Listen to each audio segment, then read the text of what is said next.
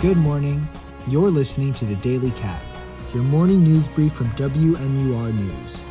I'm your host, Aiden Chung. It's 9 a.m. Central Time on Tuesday, February 19th. Here are the headlines to start your day. On Thursday, the Medill School of Journalism, Media, and Integrated Marketing and Communications announced a new continued learning program available to alumni. The program is tailored towards professional development, and the first course is set to begin in New York City's Meatpacking District on March 23rd, titled The Art and Science of Customer Experience Design. Make sure to check out the newest boba tea installment in Evanston, UME Tea. UME combines unique flavors with fun ways to enjoy your drink, such as the Surprise Cup, which has a compartment that hides a plushie.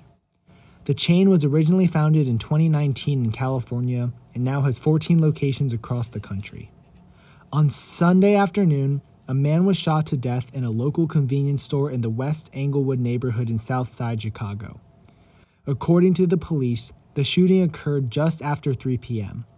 The victim, a 40-year-old man, was shot in the head and transported to the University of Chicago hospital where he was pronounced dead. This shooting is still under investigation from Area 1 detectives. Texas Governor Greg Abbott announced Friday that the state would be building a new military base in the border city of Eagle Pass to hold up to 2,300 soldiers. This new base would be the most significant military infrastructure in Texas's attempt to reduce the number of illegal crossings from Mexico. Tesla is looking to clear 250 acres of forest near their assembly plant outside of Berlin, Germany, leaving local residents divided.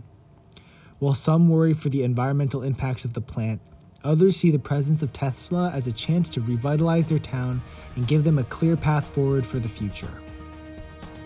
That's all for today's Daily Cat. From Evanston, Illinois, I'm Aiden Chung. Be sure to check out more news stories on our website, WNURnews.org.